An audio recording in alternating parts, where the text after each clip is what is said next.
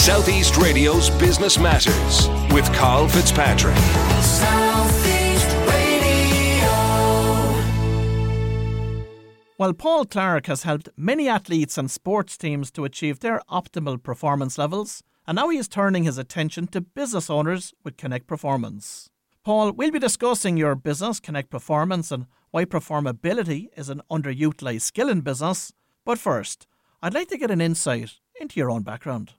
Sure. I guess my own background is quite heavy in terms of sales and business development. So I come from a corporate background with Diageo, and then I've also got the other aspect of my professional career, I guess, from when I dipped into the world of startup and entrepreneurship with my sports performance business MatchFit, and then laterally with Connect Performance. And what did you learn from your time in Diageo? Learned how to sell properly. Anyway, that was a start. But I think that the big thing really there, especially with big premium brands, was building relationships and maximising relationships for mutual gain. That was the big thing there. So it's slightly different from perhaps selling commodity items where you're, it's massively competitive with other people that are selling maybe low price items. Whereas when you're selling, I guess, premium brands, you're really trying to work with people on joint business development plans, so that the whole pie is growing, both volume is growing, and within that then your market share might be growing a little bit as well. And on the topic of B2B, business-to-business selling, what was your approach to starting that relationship? Quite simple, really, listening. You kind of, I think it goes back to the Stephen Covey thing, Carl, where you see, you understand before you seek to be understood. And that would have been and it still is my approach even with Connect Performance and with MatchFit, is that you really got to see what people are, so that I only ever stay a half step ahead of them, rather than kind of running along and kind of making the relationship almost teacher-pupil or supplier-customer, that the relationship is adult-adult and that it's all about mutual benefit and mutual gain. Because I believe, anyway, anything else is going to be quite short-lived. And I often think that most of the problems for people involved in sales from a B2B perspective are getting their foot in the door in the first place to make that presentation. What about your experience in that area? I think a lot of people can kind of get caught chasing numbers and chasing suspects rather than prospects, to coin a phrase. So I think that people probably need to over-invest in their prospecting and make sure that the people that they're speaking to are quality prospects, that they're qualified properly, because I think there's a lot of stories, I guess, out there of people saying, oh yeah, I have 20 calls this week or whatever it might be, but really of those 20, how many are actually going to deliver or have the potential to deliver? So we can kind of, we can go after, I guess, quantity, or we can go after quality. And there should certainly be quality in our quantity, I think. Spray and pray approach in terms of numbers instead of the quality. So when it comes to prospecting, what are your keys for prospecting? It's really understanding yourself first off and what you're bringing to the party and what you're fixing. So what your solution or your product or your service is actually fixing, and who that then fits best in terms of the best fit customer and the most profitable type customer. And then it's a matter of seeing where those people exist, see what space they're in, and reaching out to them in a professional manner, rather than the big long-winded email, as you said, the spray and pray kind of approach. I think it's really getting targeted, really getting focused, and kind of going hunting with a rifle as opposed to a shotgun is probably the best way I could put it. How important are tools like LinkedIn today for doing that? Yeah, I think they're really important. I think the thing with LinkedIn, it's kind of funny actually. There's an associate of mine just put up a post this morning on LinkedIn about how to kind of leverage LinkedIn better. I think LinkedIn is probably a little bit, Carl, now like Excel spreadsheets, that most people are only really, using 10 or 20% of the functionality. That there's a lot more there going on in the background that we need to understand, that we can leverage a lot better in terms of connecting with people. That we just need to maybe, an hour invested in LinkedIn and understanding it would be an hour well spent, I would say. In the past, guests on this programme have explored the similarities between the world of sport and the business environment. From your experience of both, what characteristics do they share? Yeah, I kind of have a saying on this, Carl. As regards from my Connect Performance business, when I speak to people or I do talks, is that really business performance is human performance. So if you kind of look at the world of sport, we talk about athletes. And we look at their readiness to perform. We look at process. We're obviously aware of the outcome we want, but we're heavily aware that outcome is there's a direct line relationship with that and our preparation. Whereas if you take it into the corporate world, the business world, the startup world, that those waters get a little bit muddied. We don't really kind of look at the, say, our frontline people or ourselves indeed at times as high performing athletes, and leaving ourselves ready to perform and leaving ourselves ready to address the processes that we need. And before we discuss Connect Performance, it is not your first foray into consultancy, so talk to us about MatchFit and the results that it achieved. Yeah, MatchFit's a sports performance consultancy, Carl. So it worked with probably, I guess, outside of the very, very top tiers of sport. So, don't get to work with Manchester United or Liverpool. But there's an awful lot of other professional teams, semi-professional teams, indeed in the lesser popular sports, if you like.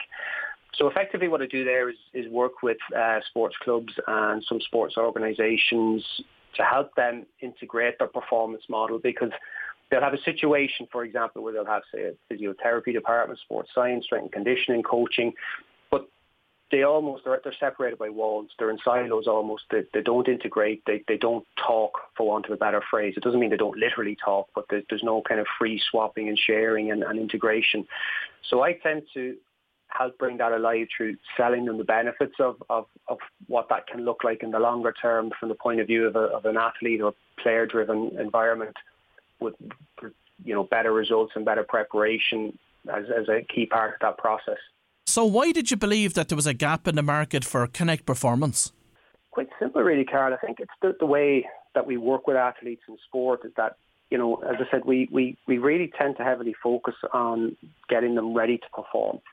And then we can kind of step back and let them do their thing, if you like. Whereas, and then I noticed this with myself as well, there's a saying that coaches are their own worst coaches. Whereas I was maybe, coaching athletes and mentoring athletes and sports players, on all the right things to do, think, etc., that I wasn't necessarily doing them myself. And you find that a lot when you go into the sports environments, is that the people within there aren't necessarily, performing, at peak levels themselves, but yet they're coaching people to perform at peak levels. So that transfers very, very well into the world of business. So my own kind of research to, talking about my own customers, 80% of them, Carl, are performing at about 50% of the potential. And that's them telling me that. That's not me telling them or putting words in their mouth. So I think there's a direct translation across, and some of the work we do in sport translates across in terms of measuring these things as well. And Paul, what is involved in developing a winning mindset? As I would see it, Carl, I think there's a number of kind of bedrock habits, fundamental bedrock habits that I would call, say, the 5S, if you like, that leave you in a better place, ready to perform. So I talk to people around these 5S as being stress, sleep, sustenance, staying active, sustenance, and psychology. Now, no, psychology doesn't begin with an S, but I'm using some poetic license there. So talk me through the process that you bring a client through. Sure, yeah. So what we tend to do is, I said, when we look at these 5S, as they're the bedrock habits, what we look at really is, in terms of, say, something like stress, is actually scientifically measure the individual. So we have an individualized solution rather than a one-size-fits-all. But we look at the balance of stress within a day. If we look at sleep then, we look at their sleep quantity and also the quality of recovery and restoration within their sleep to make sure that to see how ready they are the next day to face action. Staying active then from the point of view of say, business people, entrepreneurs, business leaders, is really looking at the physical activity levels and seeing are they adequate. In terms of sustenance then, it's another word for nutrition. I guess we would say in the world of sports performance, you can't train your way out of a crappy diet. Equally well, it's quite hard for a business owner or business leader to perform at peak levels when what's going into them by way of nutrition isn't supportive of that. And finally then, the psychology piece is really, it's not delving too deep into it, but it's leaving them in a better place around things like self-talk and understanding the importance of those kind of habits. Give us an insight into the type of clients that you're working with and what the common issues that they encounter are. Sure, yeah. So I'll tend to, Carl, work with entrepreneurs, business owners, particularly kind of startup business owners, micro businesses, small businesses. And the people that kind of come to me would share probably similar characteristics. They'll feel deflated, they'll feel a bit de-energized, they're somewhat demotivated. Things like good, important factors like confidence seem to be, they feel it draining away. And on the flip side of it, they say, I've never worked as hard in all my life, but it feels like they're spinning their wheels. So they're almost like driving with their foot on the accelerator and brake at the same time. And the upshot of that is that what we have is almost like the golf ball and the garden hose effect, that there's plenty going in one side, but there's not coming out the other side. And therefore, the results are quite haphazard. There's frustration. And, everybody around them is beginning to sense that. So they're quite, I guess, worried about the future and worried about themselves, if you like. And Paul, what advice do you give to your clients about how to solve problems? Get to the root of them. So from the point of view of personal peak performance, is understanding what's at the root of that. And as I said, as I see it, the 5S are a hugely important part of that. And then really addressing those things that are at the root cause of any issues that may exist. That doesn't necessarily mean that things like the 5S, as I call it, are the be-all and end-all. I mean, there are other elements as well within the business. Sometimes I call those the 3Ps, so your people, your process, your promotion, that may be letting you down a little bit as well, and that's another conversation. But in essence, it's looking at people's life and their lifestyle and seeing if that's supportive of peak performance. I think there was a piece of research, Forbes magazine, about 12, 18 months ago released that upwards of 40% of new startups were failing, not because of the business failing or the product failing or not being good enough, but it was effectively the owner or owners, the founder or founders, were actually in decline themselves personally and not able to kind of keep driving as hard as they had been. So it's important to help people, I suppose, understand the habits that are going to support the outcomes that they want and desire. And Paul, once your clients do get to the root cause of their problem, what advice do you give them in terms of how to identify the best solution? Yeah, I think really for those people there, when they begin to understand what's at the root of it, then a little bit, we spoke about LinkedIn before, you can cast your net then where the fish actually are. You can go fishing where the fish are and begin to understand who or what can lead you towards a better future, if you like. So you begin to, I guess, use that the funnel analogy. You put a lot in at the top, but distill it down to a place where you begin to understand, as I said to you, who or what can actually be the very best help for you. A key focus of your work through Connect Performance is centred around performability rather than capability. What is performability and how can it be developed? Performability, Carl, as I would see it, is how you function on a daily basis. And it's really your ability to access your capability. So I have a simple equation that I talk to people about. I say performance is equal to capability multiplied by ability. So your ability or how you function on a daily basis, how ready you are to perform, can either be a force multiplier for your capability or it's going to act as a governor for your capability. So let me quickly explain what I mean. If I say to you now, Carl, how do you feel this morning? You say to me something out of 10, no, 5, 6 out of 10. Okay, that's fair enough. But if you're a very highly capable person, which you are, well, let's say your capability is 9 out of 10. Your ability is 5 out of 10. That's a governor on your capability. You cannot outperform your self-perception. It's the exact same thing with an athlete. We see it time and time again. So really the whole thing around performability is upping your ability to access your capability by a focus on your readiness to perform every day or every week. And talk to us about your inner game principles and how they can address the problems of leaked revenue whilst also increasing productivity and performance. Yeah, okay. I mean, the inner game stuff, Carl, is quite interesting. I think you can have all your ducks in a row with regard to being ready to perform, but what are you actually saying to yourself inside? How are you setting yourself up? What's your goal setting like? All of these kind of things. Your understanding of goal setting.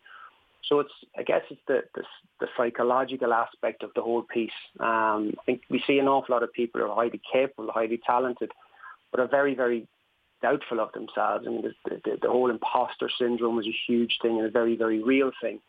And whilst there's an awful lot written about it, and you could be reading for hours about it, it's quite hard for people to access something succinct that can help them, that's individualized towards them. And quite often it's just these guys and girls just being heard and being able to express this and get it out there. And then, I think when you play it back to them and give them some little tips and some shortcuts and some hacks that they can use on a daily basis to address this, and it leaves them in a place then where their mental game, their inner game, is commensurate with their ability to perform. And from your experience, Paul, is imposter syndrome more common in women than men?